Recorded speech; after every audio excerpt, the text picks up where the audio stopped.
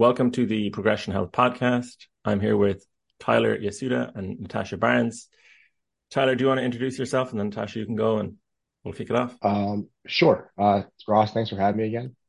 Cliff Notes. I competed in natural bodybuilding a handful of times, powerlifting a handful of times. I coach full time, coached Ross for a little while. And recently-ish, major injury, pec major tendon rupture, full rupture off of my humerus, surgery to repair.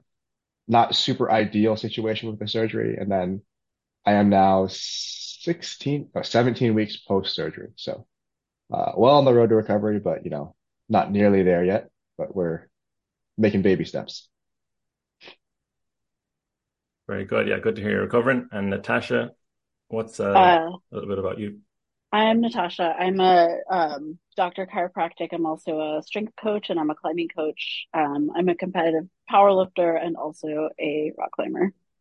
And I mainly help rock climbers like introduce strength training to their training routines and help rock climbers mostly with injuries. But I also work with like some power lifters and other types of athletes as well. The multi-talented. So you had a pec injury somewhat similar to Tyler's, not severe. Do you want to just tell us a little bit about that? What happened? And yeah. Yeah, sure. I was doing weighted dips, and if you guys are familiar with the Rogue dip station that you can attach to a squat rack, Yeah. it's pretty wide. I'm a very small human, so it's very wide for me. It feels like a wide grip bench almost like when I'm doing it. So I have to kind of like choke up as much as I can without hitting the dip station while I'm doing them. I think that's part of why I got injured on them was because they're so wide for me. But I was doing weighted dips as the end of a session and was kind of in a grumpy mood and like wanted to quit, but was like, come on, like don't quit, like just push Mm, through it. You're gonna be fine. Get the session done. And I remember like my second to last rep, I went for a dip and I had like a weight belt on and stuff. I don't remember how much weight I was using, but they were weighted dips. I went for the last rep and it felt like my clavicle, this doesn't make sense, but it felt like my clavicle like kind of like rolled over or something. And I was like, that was weird, but it didn't hurt. So I was like, that was a really weird sensation, but like it didn't hurt. So I'm gonna do my last rep. Did the last rep, had the same sensation, was like, huh, oof. that's weird. I don't know what happened there. And then a little while after the session was done, my chest was like a little sore, but it kind of just felt like, oh, I probably like strained something in my chest from doing weighted dips. And then the next day I woke up and I had like black and blue on the top of my chest. It was bruised. So I was like, oh, all right, well, tore some of my pec. Didn't get any imaging because there wasn't any reason to. I didn't have any like didn't look like I had any like balling up of the muscle or anything like that. So just continued training because usually with situations like that with muscle tears, they're pretty vascular muscles and so they heal pretty quickly, especially if you continue using them. It sounds really counterintuitive, but like you can train through a strain most of the time, even if there's um symptoms and discoloration, and we could talk like more about that later. But so I continued training through it and obviously had to like modify some of what I was doing, like including like weight and range of motion on bench press. But yeah, 3 weeks later I hit a bench press PR. And then it just got better and better and better, and it's never been an issue since. So Wow, that's wild. That sounds like Yeah. it should be a lot more painful than it was. So we talked about your injury already, Tyler, in the last episode. So I'm going to assume, that's already covered. But Sure. just, I guess quickly, you can just fill in Natasha on what happened. And then what rep was your injury? Because Natasha's was the second to last rep, it sounds like. Uh, Yeah. So kind of twofold question. well, I was actually responding to a really nasty email. I was getting way too into it, right? And I hit the enter key really hard, and then my pec just went. No, I was bench pressing. It was only a one rep set anyway, so it was the first rep of my one rep set. So the Um, last rep. Also the last rep. Good point. Final rep, and then yeah, I. It's interesting because I actually made it to. the concentric like part way up, like maybe a third of the way up before it went. And when I was like doing my reading after, as you do, it seems like it's most common that that would happen. If it was a bench press, it would be on the eccentric or like during transition when you change directions. But yeah, mine was part way up, and it was just a man, it was a wild feeling. Like I felt the muscle just sling across my chest. And I don't know that it was like that painful. It definitely hurt, but I think it was more so like the like knowing what it meant, or like, you know, basically guessing fairly certainly what that would mean for training or lack thereof for moderate to distant future. Um, that was like where my mind went immediately. But like, yeah, just the feeling of it, like, it's kind of slinging across my chest was just so unnerving. And was it the last rep, or okay, was it the last set, or where was it in terms of your workout that happened? It would have been a top set, and there would have been a back off look after that, but obviously the back off look didn't happen. And it's strange too because like I felt phenomenal like the entire session. I felt phenomenal the entire training cycle previously. That day was like a little bit stressful, but like really that's not out of the ordinary. So like I really wish I could like pinpoint and say, like, okay, here's like a few reasons why I think this might have happened, but like I still struggle with that now, like saying like, even speculating as to what I could have done differently or maybe should do differently in the future. Yeah, so it kind of makes me think, Natasha, for your injury, was there anything that you think led up to it or that contributed to it? Yeah, probably like stress, maybe going a little heavier than I should have on the weighted dips. And then also just like not listening to my body at the time. Like I knew that like the last couple reps probably were going to be a bad idea, but I wanted to like finish my program as prescribed. And so I just pushed through it. Um, but sometimes you don't know. Sometimes you're like, oh, well, it'll be fine. And then it is, but sometimes it's not. So it was a good learning experience. How much do you think that mattered? Like you mentioned the rogue dip station, how it kind of like tapers in, right? But you can't quite Yeah. get all the way forward. If you did, you'd kind of just hit your head on the rack, right? So Yeah. how much do you think that mattered? Like the equipment not quite fitting you the way you wanted it to? I think You it think was there was a I think it was a part of it. Like I get like a huge pec stretch on yeah. those dip stations. And I think if it was like actually set, I used to set it up. Sometimes we had like parallettes and I would set up this whole situation with like the bench press benches and the Yeah. parallettes and like get it so it's like the right width for me and like mostly feel it like in the front of my shoulders and my triceps.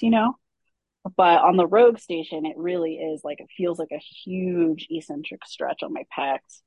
Um, so I mean, it's I guess we could just consider it a different variation. It's wide, wide grip dips. But um, yeah, I don't know. Maybe it wouldn't have happened if I was in on a station that like I was better fit for. But those don't really exist. I have to kind of like make my own because I'm so small. So For perspective, like how tall are you? I'm 5'2". Okay. So for people listening then, like would you say that may be a thing to watch out for? Because there are pieces of equipment, machines especially, where there's a range of adjustment, but I frequently think that the engineers designing them may not lift. So like they're really well engineered from like an engineering standpoint, perhaps, but as far as fitting them to somebody who's like 5 feet tall, all the way up to like 6.5 feet tall, uh, I think it's frequently the case where it fits the 6.5 foot tall guy, but not, shorter individuals necessarily. Yeah, totally. So maybe just picking a piece of equipment that you fit in better, or maybe easing into that type of exercise a little more slowly. Um, yeah. I don't think at the time my training was auto-regulated either. I think it was just like I was doing was what was on my training program. So Yeah. um, at that point in time, I was just like, well, this needs to be done, so I'm here to do it. Yeah, that makes me think of like that drive to like get stronger and to push yourself is very useful. But it's like, is there something to be said for undershooting just to kind of protect against that and to have like more longevity and I guess a lower risk of injury? Is that like a reasonable approach, or would you lose, I guess, potential gains, do you think? I mean, I think for something like that, especially compound movements, like having your program auto-regulated is really helpful. And leaving a few reps in the tank is always a good idea. It's like not only going to keep you further away from injury, but it's also going to make the training more recoverable. If you're doing like isolation work and stuff, I know from my hypertrophy standpoint, it can be better to get closer to failure, but that doesn't mean you have to go to actual failure. Like you can leave a rep in the tank or something. And then if you're new to training, like, you know, leaving a few more reps in the tank is probably fine also.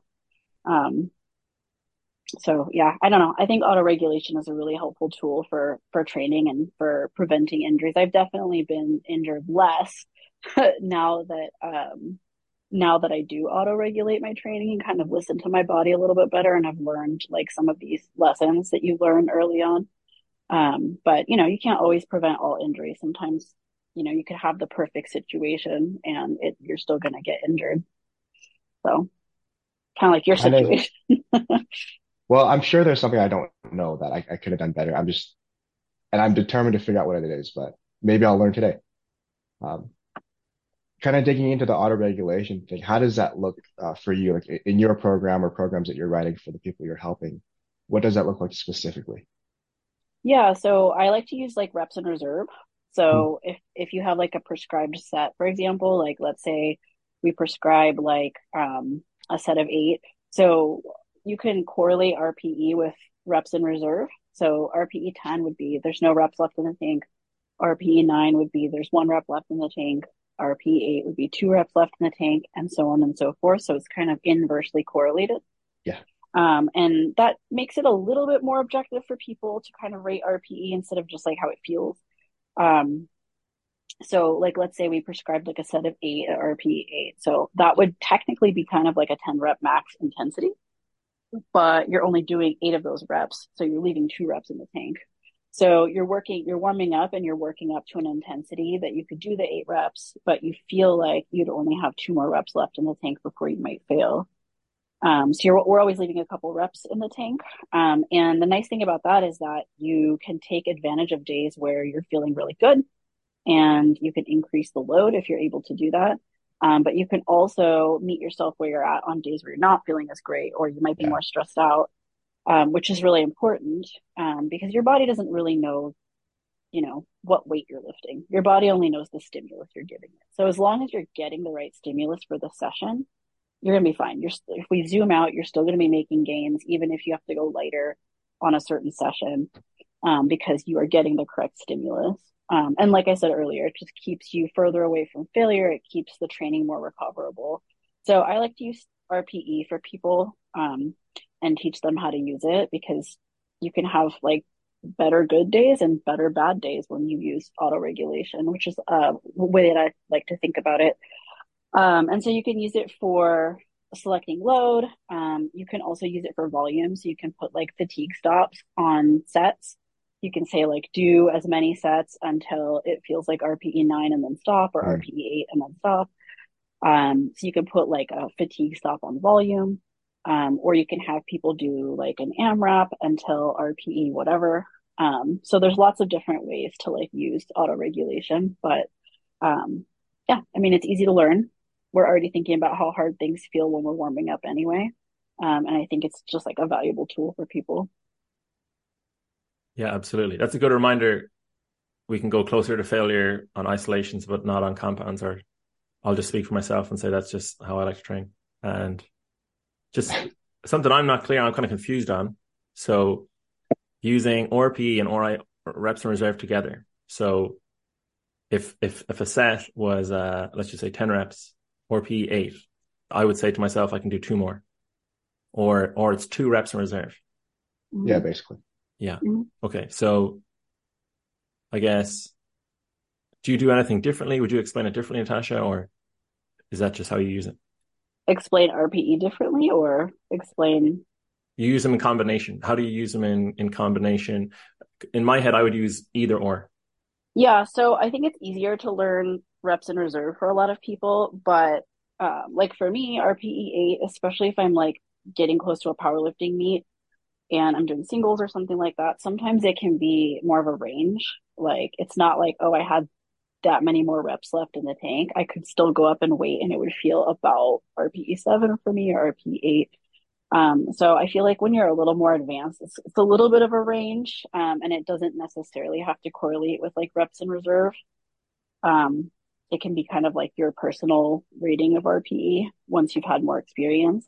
But also like because I prescribe different types of exercise, I don't like to confuse people and say, okay, this one we're going to 2 RIR, this one we're going to RPE 8, this one. Hmm. So I like to just use RPE across, and I just teach my clients how to like use RIR for like things where we're doing like multiple reps. But for example, like for climbing, we do a lot of isometrics, especially like for finger training and forearm training. So we don't, because of we're doing isometrics, we're not doing reps. We're doing like we're holding for a specific amount of time, so we can still auto regulate that. Either by feel, like that feels like about RP8 to me, or I feel like maybe I would have a couple more seconds left in the tank. Same with cardio, like you can prescribe cardio using RPE like this. I want you to do 20 minutes of steady state. It should feel like RP6 for you. So it just makes the language more consistent throughout. But they're essentially like a little bit different because one of them RPE scale doesn't necessarily have to be correlated to RIR, if that makes sense. That's a great point. Ross, do you ever find yourself on your runs thinking RPE scale? So I have a run coach who he was using it before, and I was like, I don't. This is I'm too like new to this to try this, but yeah, actually, we use like a 1 to 10 scale just because there's an app and basically it just says rate that. And Yeah, yeah, yeah, it's so tricky though because like for example, I did a 5K time trial 2 days ago, and my heart rate didn't hit max, and it's just so interesting to compare the data to the subjective feeling. So I think it could apply, but again, I think like with weight training, it would take time to practice it. You couldn't just slap it onto a session and be like, yeah, I'm good to go. That was an 8 and that's 100% accurate. It would take many sets and sessions to perfect.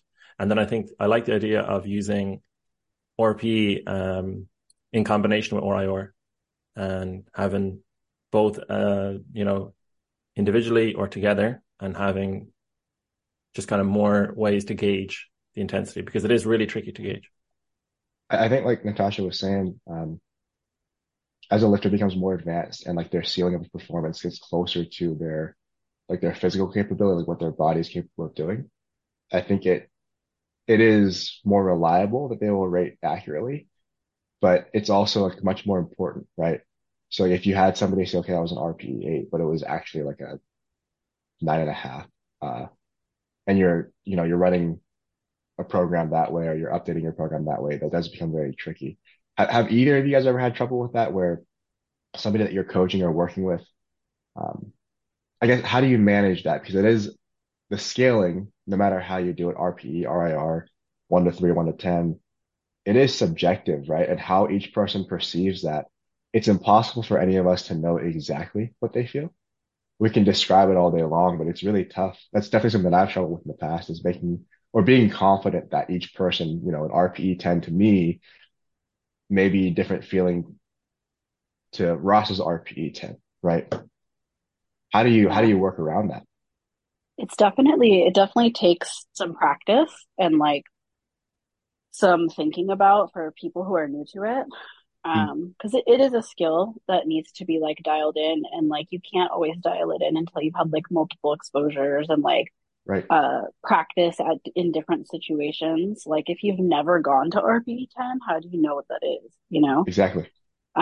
So, for a lot of my clients, it's just a matter of like practicing.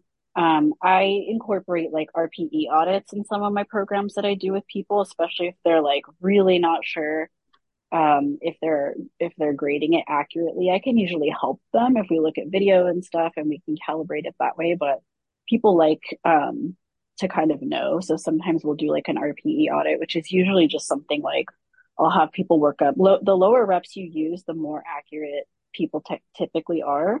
And also the higher the RPE because it's closer to failure. So Right. usually I'll have people do something like, okay, well, let's work up to like a set of like 4 at RP7 or set of 3 at RP8 or something like that. they'll work up to what they think that is, and then Mhm. we'll rest. And the following set, I'll have them AMRAP it, Yeah.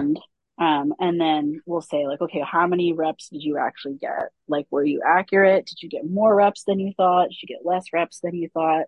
How can we use this information for next time for you? Mhm. Um, and then actually also prescribing higher RPEs for people, like maybe prescribing RPE 9 or 10 occasionally so that they can experience that. Because those are all like learning opportunities for people. But generally, like my advice for people is, it's probably better to undershoot than to consistently overshoot. For consistently overshooting, that's going to be a problem because eventually you're not going to be recovering from the training as well. You're going Yeah. to accumulate a lot of extra fatigue. Like you're not going to get stronger by like forcing weight on the bar. You're just going to get more fatigued.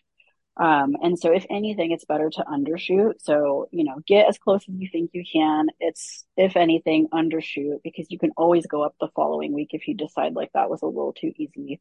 And then it also just builds momentum for like a training block. If you're undershooting at the beginning of the block, it gives you a little momentum to go up like each session.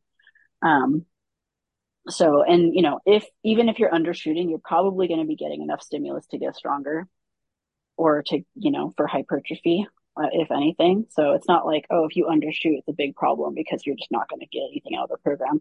As long as we're not like massively undershooting, where like someone has like, 12 more reps left in the tank on a set or something like that, then it's Yeah. probably fine. So, One idea that I really like, and actually, Ross, I don't remember, maybe you can remind me if we've used this together, is giving lifters like guidelines within their auto regulation where like sometimes they'll give somebody a range of resistance alongside their difficulty target where like they know like you're gonna fall within this weight range somewhere where within that weight range kind of depends on how you feel today. And that way, as they get used to that scaling or as they get better at that scaling, they still have like bumpers, if you will, where it's like you're gonna be here, like just so you know, and then you can refine this over time. And then that still allows us to use that data set from like that session or that week retroactively to adjust for future blocks as well. But a really good point that you make is I think so often like from the client end or from like the athlete perspective, it's how can I progress fastest right now? But like zooming out from like the coach perspective, a lot of times it's more like how can we progress continuously without having to stop every once in a while because we're not recovering or because of an injury, whatever else, right? Because I mean, inevitably it's going to happen. They're going to be under recovered, you're going to get injured anyway. But if we can minimize those instances, it's really kind of like a sport or powerlifting. I would say bodybuilding as well, maybe climbing, maybe you can tell me. Uh, it seems like it's a sport of attrition. Like the people who are the best are not the best because they progress the fastest. They're the best because they've progressed for the longest amount of time uninterrupted, basically. yeah, that's such a good point. Like with all of my clients, I'm trying to get them to realize that like the goal is to keep training consistently, and the longer we can keep you training, the better off you're going to be. So if we can make training like recoverable and make it so that you can continue training and you don't require tons of deloads, you don't require like time off from injury, like the better off you're going to be. The more hours you can put into your training, those are the best athletes that have the most hours under their belt. So how can we make training more sustainable? And it's probably better to, undershoot and like not try to make the fastest progress possible. And that's what's going to help you stay consistent. And I'm definitely somebody who loves training and loves pushing really hard. And I will hit RPE 10 any day of the week when, if left to my own devices. Like I love grinding reps out. I love trying as hard as I can. I love putting more weight on the bar. But like when I did that, when I first started lifting, or even just up to like, a few years ago, um, that's where I would run into trouble eventually, where like all of a sudden I would hit a wall and require like a huge deload, or I would get an injury, or I would feel burnt out from training, like I wouldn't want to train, because I was just kind of like consistently like pushing that line all the time. Did Yeah. you ever feel like training that way, like so intensely early on? Did you ever feel like it almost made it hard for you later on to convince yourself that you could get away with training at a lower intensity? Oh, absolutely. Like, I mean, on Yeah. the one hand, I know what RPE 10 is, Hmm. but on the other hand, like, yeah, like now, so now I especially this last like probably year, I've been on a program that's like a lot lower intensity. And I've just committed to it. Like, okay, I'm not gonna overshoot. I'm gonna stay in the pocket. Like, it's gonna feel like I'm not training hard enough, but I'm just gonna do it. And like my bench or my squat and my deadlift are taking off right now. Yeah. And it's because I'm able to accumulate a lot more volume at an intensity that I can recover from. It doesn't feel like I'm grinding on anything, which like sometimes kind of sucks because I love that, but also I love being able to put more weight on the bar because I'm actually like getting stronger, you know? It's more Yeah. fun to But make it consistent progress. yeah, totally. And so I'm like, okay, I'm fully bought in now. Like I just need to stay in the pocket more often. It definitely seems to be the case too. Like recently, like past 5 years, published research that people who are like at a higher level of competition, whatever it is, tend not to need uh, as frequently intense stimulus to continue making progress. But so let's say aside from keeping yourself sub max, do you have any other like general recommendations for people trying to avoid injury? Yeah, I mean, the big ones, I mean, people are always like, you know, worried about the stuff that's going to give them like 0.1% of a benefit. But I think the big ones are like being on an appropriately dosed program, first of all. Second of all, like making sure that you're getting quality sleep. So recommendation for people is 7 to 9 hours of quality sleep every day. And making sure that you're eating to support your training. So in climbing, we have a really big issue of people like trying to stay lighter for climbing because um, historically it's been known as like a strength to weight sport. And so people want to keep their body weight down. And because of that, they're like restricting calories. But they're also kind of hampering themselves because you can only like get lighter and lighter and lighter for so long before it's starting to like impede your ability to recover from training. Right. So I'm always trying to get people to like eat enough calories to support training, as well as eating enough protein. Like if you're a strength athlete or you're a bodybuilding athlete or you're you know, anybody who wants to like have or build muscle, like you need to make sure you're eating enough protein every day. And a lot of people don't realize what that is if they've never like tracked macros or are not aware of anything like that. So just getting people to up their protein is a really big one too. And then helping people figure out ways to like manage stress outside of training sessions is also really Mm, important because um, your body doesn't really know the difference between like emotional stress and physical stress. So if you have a really stressful job or you have a really stressful situation going on outside of the gym, your body literally just thinks you're training hard all the time. And so you're not going to have the bandwidth to like, you know, go into the gym and like PR every session if that's what's going on outside of the gym. And some of those situations are manageable and some of them are not, you know, like if you have a newborn at home, can't really change that situation, but like there's other things that people can do to like manage stress outside of training sessions that can be really helpful. Outside of that, like other stuff is probably not going to give you as much of an improvement as this other stuff, and if you don't have this other stuff managed well, then it's not worth looking at anything else that's a because great the point. other So big pieces, right? yeah, The majors, focus yeah, on the majors. yeah. Were you So preparing for like a powerlifting meet for, is that why you were doing like one like singles or yeah, so I was closing in on I didn't have a date set, but I was hoping to compete in a meet. It would be my first meet since mm. 2014. The last time I competed, actually, not to blow smoke up my own ass, and I know these numbers mean nothing anymore, but I held the record in California for my weight class, and it got just destroyed over the next few years. And like life, business, whatever else, kind of distracted me for a while. Then I came back to a point where before the injury, I was as strong as ever, stronger by a good margin than I ever was. I was hitting numbers that I confidently believe I could go to any state level meet and win. Um, and I was going to try to do a meet and a half marathon in the same week. Um, Probably a meet Saturday and half marathon like next Saturday. But that was a big deal to me because like I'm an idiot and I want to make things way harder than they need to be. So I want to do both at the same time. But it's okay. Like thinking about it sometimes it's still hard, but like I have plenty of time so long as I can get back to a point where I can train somewhat normally. And maybe that's a big ask, but if I can, then I'll try again later on, right? It's just going to be a matter of time. Mhm.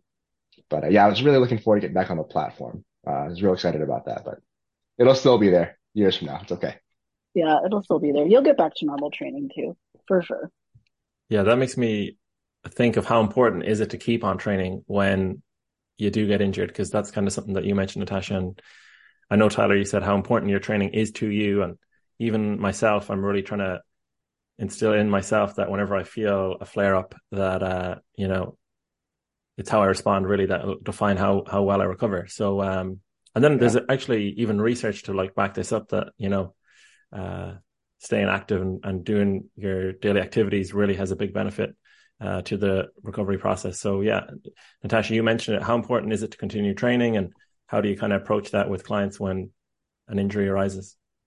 Yeah, I think it's super important. I mean, not only is it going to help prevent you from deconditioning the rest of your body, there's probably something to be said about continuing to stay active that can actually help with the healing process.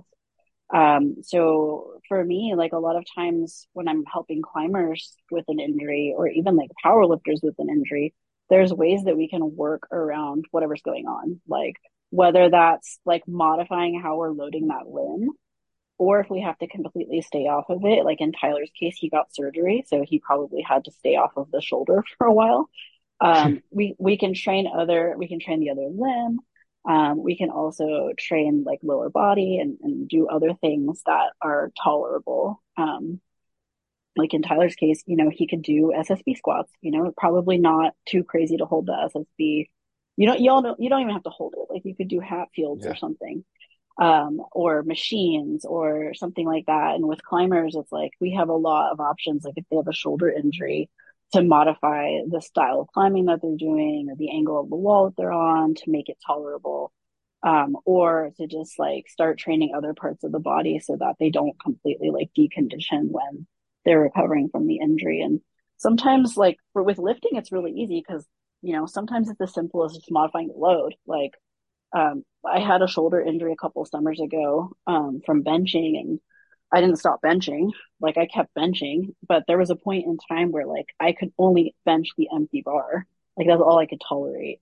And I just kept doing that until it felt like I could do more. And then at a certain point, I could tolerate 95.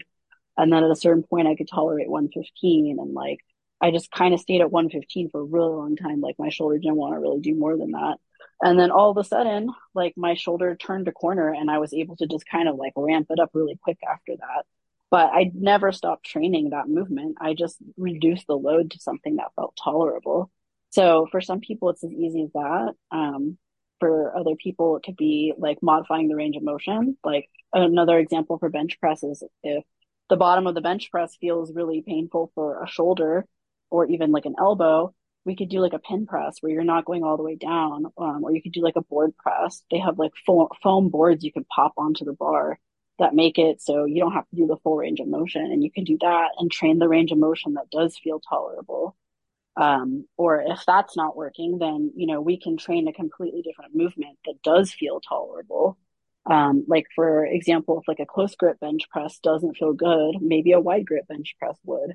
Or if a barbell bench press doesn't feel good, maybe a dumbbell bench press does, or incline, or cable press, or anything like that. We can find a different way to train the same body part in at a way that feels tolerable.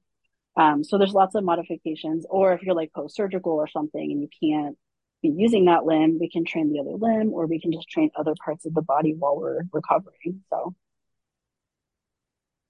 Yeah. yeah, If and I I, can I add in, go I'm ahead, sorry, go yeah. ahead. You go.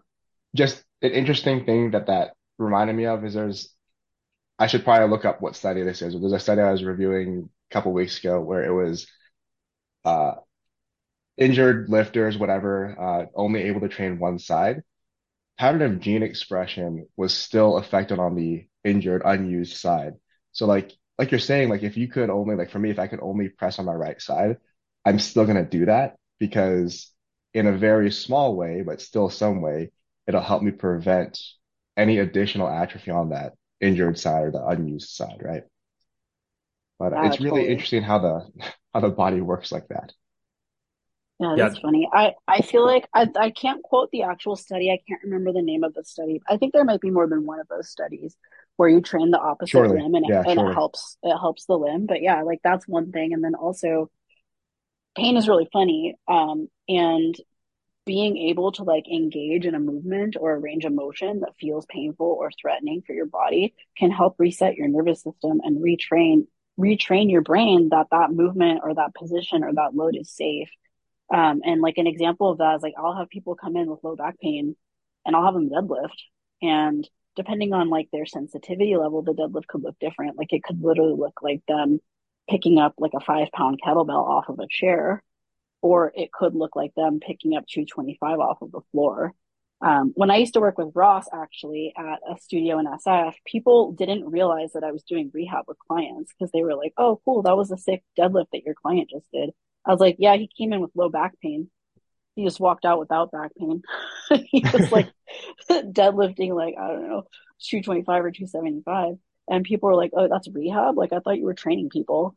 And I think that's important because, like, if you can show people that they can still use their body, and they can show themselves that they can still load their body or use their body, that's going to help retrain their brain and it's going to help decrease their sensitivity to pain. So that's also important for the healing process is to like graded exposure to a movement or position or load is part of the rehab process.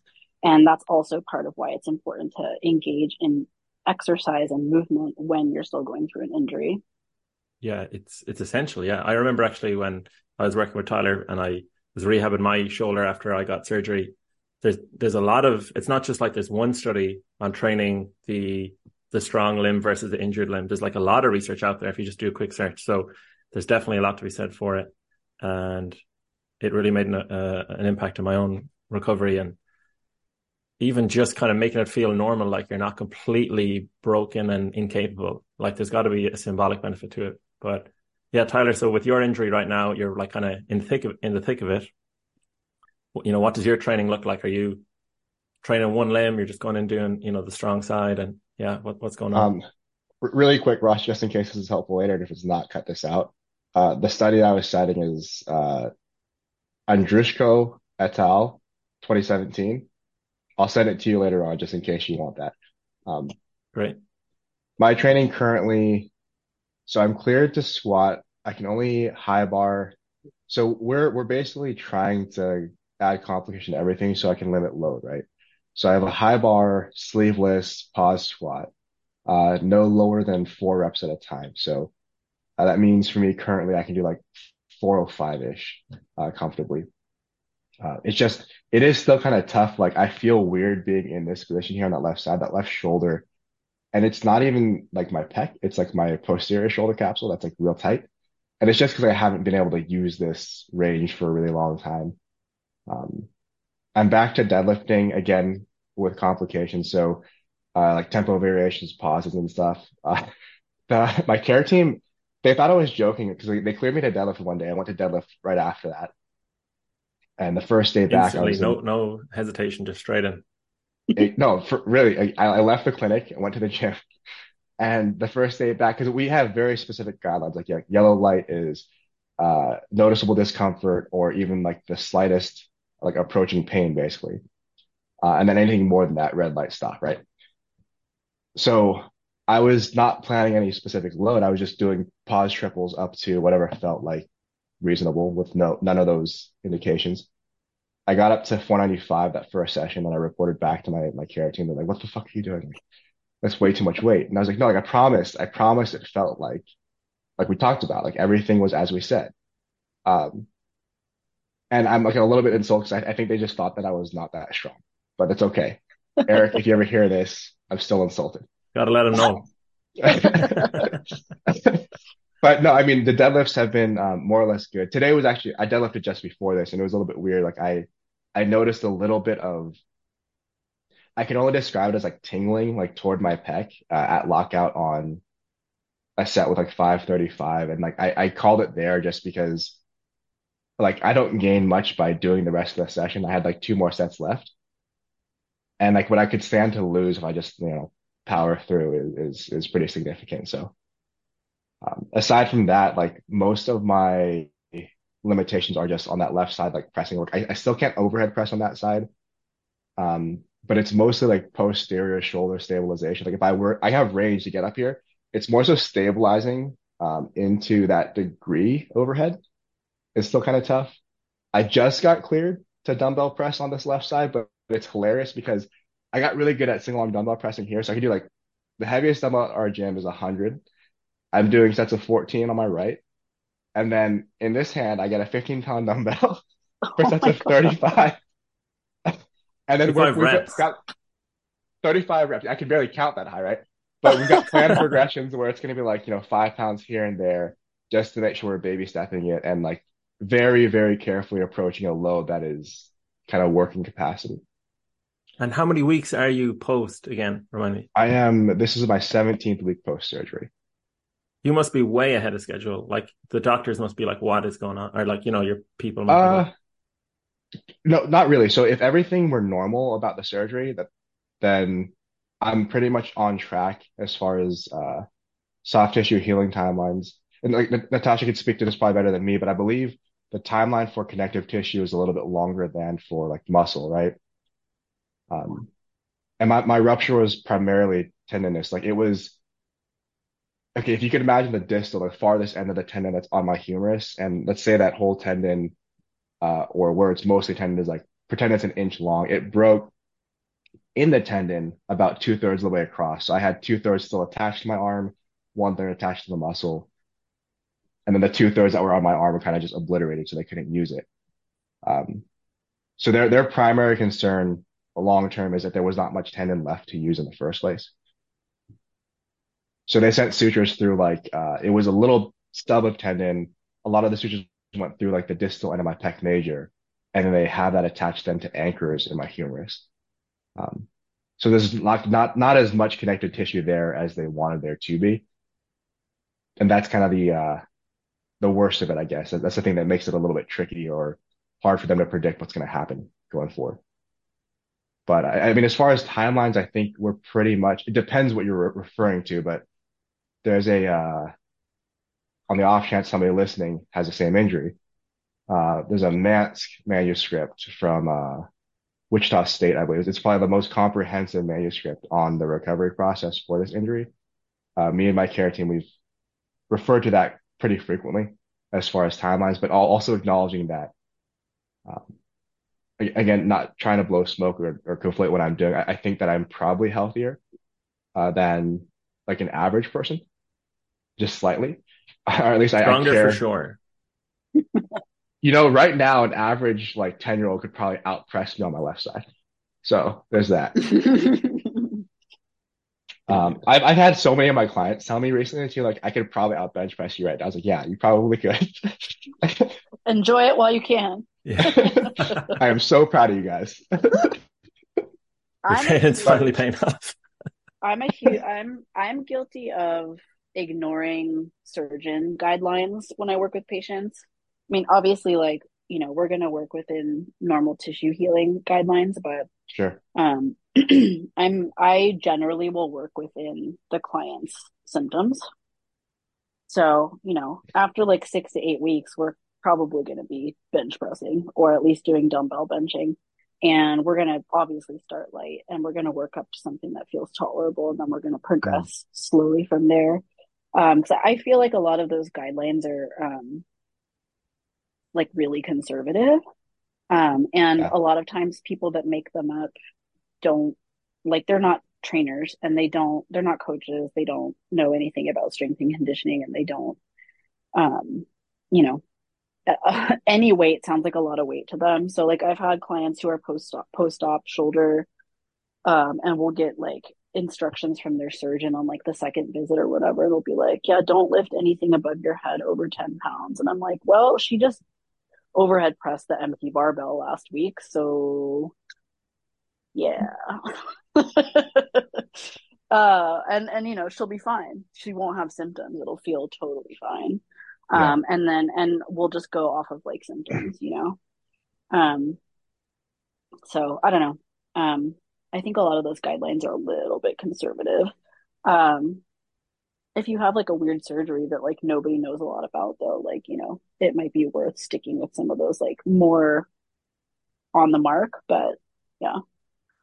I tend to agree though. I think you're right that they're conservative, and I think that I mean perhaps some of that has to do with liability. I don't mean like from like the insurance standpoint, even just like people don't want to be responsible for you if you should push faster and get re-injured.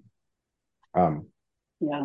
how do you feel about the statement? So I've heard this more than once in regards to my recovery that pain and discomfort may not be useful indications for me as a stopping point because they were asking me a lot about what it felt like when this all happened, and I told them like I felt totally fine, great if anything, coming in, and then just all of a sudden it went, and they're like, well, it's a good chance that you will, if you were to re-injure yourself in the same way, you wouldn't feel anything until it all went to shit or until it all broke again. How do you feel about that statement? Does that seem reasonable or does that seem too conservative to you? I mean, maybe. Sometimes we can't always predict injury and we don't always know why they happen. And like you could be doing everything correctly. Like you could be on a good program, you could be using great form, you could be hydrated, you could be like, recovered, you could be all the things could be lined up and like you can still get hurt. And that's because injuries are super multifactorial. There's lots of different reasons why we might get injured. And there's like a cool graphic of that in the case of like, there's a graphic that came out in a study. I can share it with you if you want later, Yeah. specifically for low back pain. And it was like this flow chart of like what contributes to people having pain. And it's like massive. And so like, 13 gigabytes. yeah, it's crazy. It's all of these different things. The weather. So, it's like it is like weather because we human beings are dynamical systems and we're not going to be able to control everything. So maybe I think after an injury like that, you're probably going to have a little more awareness around that shoulder and that your chest. Um, I think that like if it's something where you want to do another powerlifting meet, you want to be like maxing out on your bench press. It's just something where you would need to ease into the appropriate intensity to be in a powerlifting program and spend some time there. Yeah. Because, for the injuries like that are going to happen if the tissue is getting overloaded. So the best thing that we can do is expose, like, build your tissue capacity in that area and expose you over time to those intensities so that you're as prepared as you possibly can be for something like that. Um, and I think going off of symptoms and going off of like how things feel for you is reasonable. But like I said, we're not always going to prevent 100% of injuries. And like I've had injuries where like I knew that was going to happen, and like I had a feeling something was maybe going to happen, or I knew I was fatigued, or I knew. And other injuries where it just came out of nowhere and it felt like everything was going right, everything was correct, like nothing seemed wrong or out of the ordinary, and like you still get injured. Like I tweaked my back doing my first deadlift warm up, like not fatigued, not stressed out, in good form, super lightweight, first rep of my first set of the day, tweaked my back, was in like had back pain for the next 8 to 9 months after that. Yeah. So I don't know. I mean, it's going to happen. And I think the best thing that you can do is prepare yourself as well as you can. And then also just be prepared for handling injuries, like, So would no, you say, I guess either of you guys, would you say that injuries are kind of inevitable competing or training at a very high level, high intensity? definitely. I think injuries are the price we pay for not sitting on our asses. I would And say pain is more for me. It's a guarantee. Pain's guaranteed. Injuries yeah, you're, I would say, it's very unlikely. Like, I guess kind of when I say think of an injury, it's kind of like, are you going to miss a session because of an injury? That would be kind of, are you going to be injured and miss a session? It's kind of getting into like, I don't know, the nitty gritty of it, but yeah, you're definitely going to experience pain. It's going to hurt, but just kind of one thing that you said, Tyler, about, trust in pain and the team asking, can you trust pain? It's kind of like, you know, I love going into the gym and proving myself kind of wrong, like, Yeah. can I trust the pain or, it's kind of like testing that boundary, So instead I of know being this about you. Yeah. so instead of being like, oh, can you trust your body to tell you when it's in pain and when it's, breaking down? It's kind of like, yeah, what about like surprising myself and saying like, here's what I think I can do. And, I have to do 5 by 5 or whatever. So that Yeah. was one thing. But then let's just say we go off the assumption that you can't trust the feedback of the pain or, injury. It's kind of like, where does that leave you then? What would you do with that information then? Yeah. I had a hard time. I still haven't effectively explained this to my care team, I don't think, but I think you'll understand this. This is probably kind of what you're describing. It's almost, it sounds mental, but like you almost enjoy that to some extent, like going to the gym and like to some extent brutalizing yourself in a controlled manner. I mean, partly because it's a source of growth, both mentally and physically, but it's hard to describe that feeling, like the positive aspect of that feeling to somebody who's not been there. And again, that my description, my poor description of that to them probably makes them think like, oh, maybe you can't trust uh your own feedback, physical feedback, because you might somewhat enjoy feeling in pain. And I guess that's tricky though, because on the other hand, so okay, in the gym, I feel like my pain tolerance may be high. But then also I remember telling them like post surgery, like that's the most pain I've been in maybe ever. Like I don't know how many times in my life I've cried from being in pain, but I know the night after surgery when the nerve block wore off, that was one of them. It was bad. And again, I don't remember how many times in my entire life that's happened. But they're like, like there are like, other people who've done this surgery too, where like they don't think it's like nearly that painful. Like, well, maybe my pain tolerance is low then. I'm not sure. But it's so tricky to tell. And yeah, I don't know how to reconcile those two ends of the spectrum, I guess. I think pain is really subjective, and like everybody's experience with pain is going to be different. And that has to do with a lot of things, including like your beliefs about pain and your expectations about pain. Those things can literally affect how much pain you have. Mm, So, like, an example that I've read is like if you're a piano player and you get a paper cut on your finger, that paper cut's probably going to hurt more because that paper cut impacts your livelihood. It impacts yeah, how you can play. It impacts how it feels to play. But if you're just a normal human being, you get a paper cut, it's like, oh, that hurt. But then you just like ignore it the rest of the day and it's fine. And it's because you don't have this expectation about how your fingers should need to perform or how they need to feel in order for you to perform a certain way.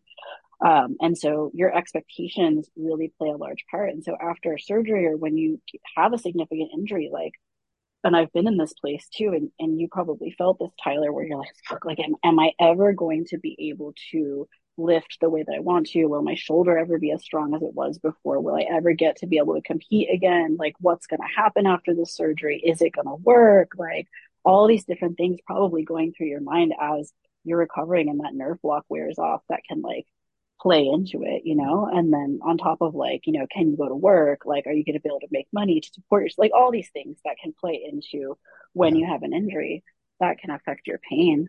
And so you have to take that into consideration a little bit. One of the things that I tell my clients also is because some people are like, okay, my pain tolerance is really high. Like I can push through a lot of pain and not realize that I'm like causing damage or that I'm pushing myself too far. And other people are like, I'm really scared of pain. Like I'm worried I'm not going to push myself at all. Like how can I manage that in a rehab or a training session? Usually what I tell people is like a little bit of discomfort is probably okay, like as you're going through the rehab process. And in fact, we have some research that shows that pushing into some discomfort is going to get you better outcomes than keeping rehab completely pain free. And I think part of that is because we're actually stressing the tissue and challenging the tissue adequately in the way that it needs in order to like recover. Like if we're not stressing it enough, your body doesn't know to lay down more collagen there. Your body doesn't know that you need to be stronger in this area. So it's important that we're stressing it.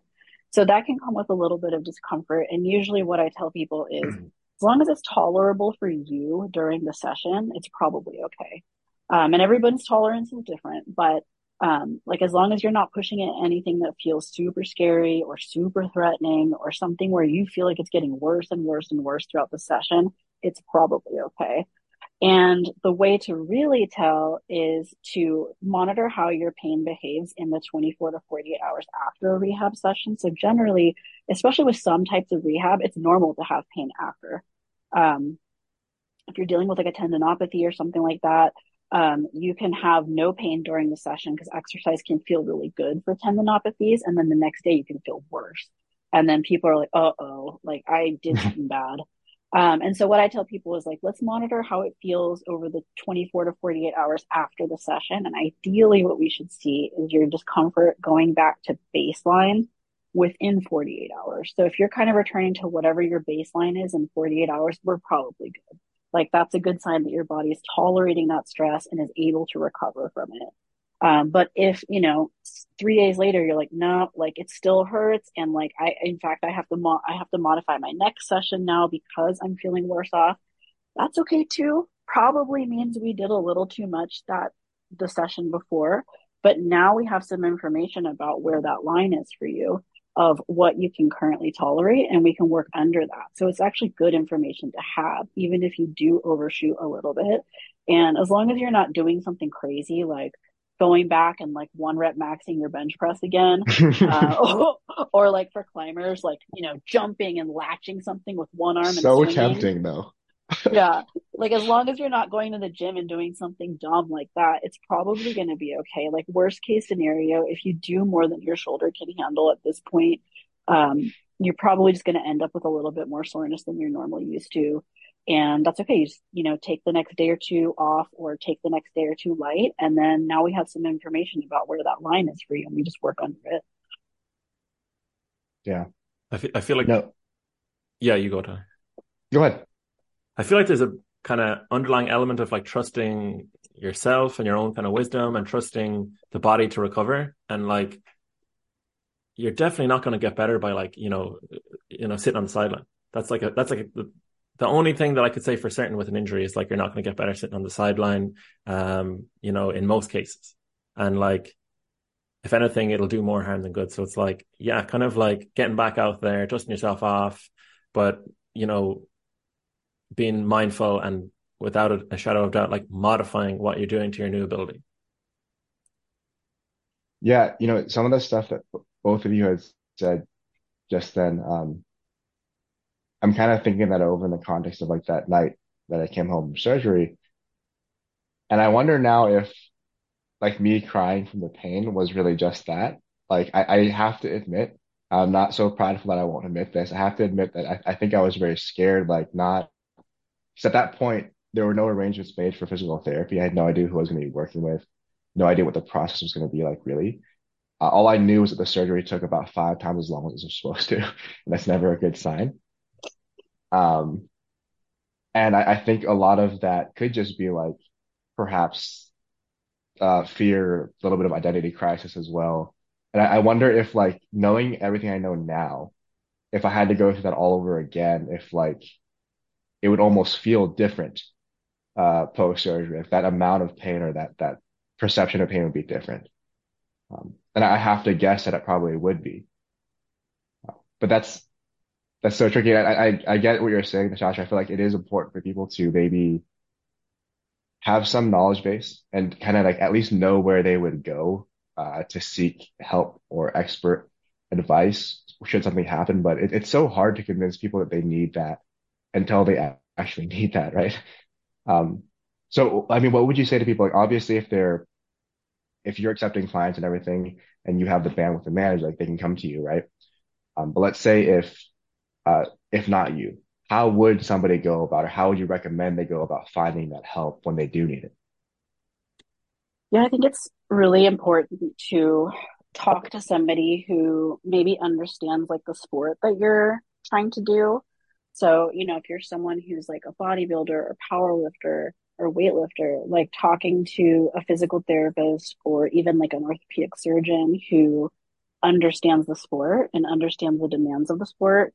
Part of the reason my business exists is because when I started my business, there weren't very many people who worked in the rehab field who understood the demands of rock climbing and what rock climbers were going through.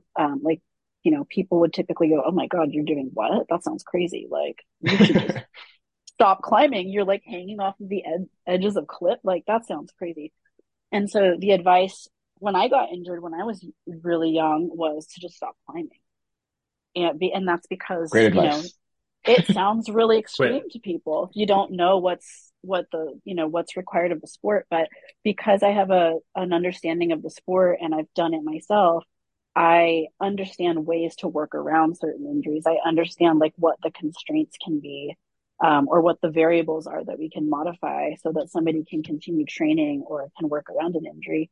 And same thing with like powerlifting, weightlifting, bodybuilding, just general person who does strength training. Like if you talk to somebody who's like a physical therapist or your surgeon who has some experience with weight training, they're going to have an understanding of like how to modify around that. Even like a trainer who is experienced like Ross is going to have an understanding or an idea of like how to modify around what's going on for you. So my recommendation is to try as best as you can to find someone who has some knowledge of like what you would like to be able to do, because they're going to understand better how to get you there.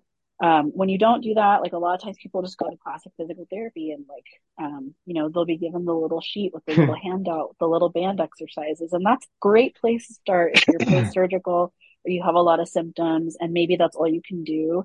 Or if you're just like a normal person who works at a computer that doesn't really put a lot of demands on your body, like that might be fine. But if you're an athlete or you're somebody who wants to be able to do some kind of sport, you really need to talk to somebody who understands the demands of that sport so that they can bridge that gap from, you just had surgery to now you're able to do a powerlifting competition again. So that'd be my biggest advice. It can be hard if you're trying to stay within insurance because not everybody's going to accept your insurance or Yeah. even accept insurance at all. Like I don't accept any insurance. So, when people consult me, if they're really early on in rehab, sometimes I'll be like, okay, I want you to work with just like whoever takes your insurance for the next like 4 to 6 weeks until we're at a place where like you can do some of the stuff that I can actually help you with.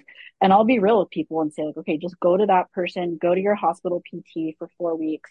As soon as you get this range of motion back, come talk to me because that's a good sign we can start loading whatever it may be.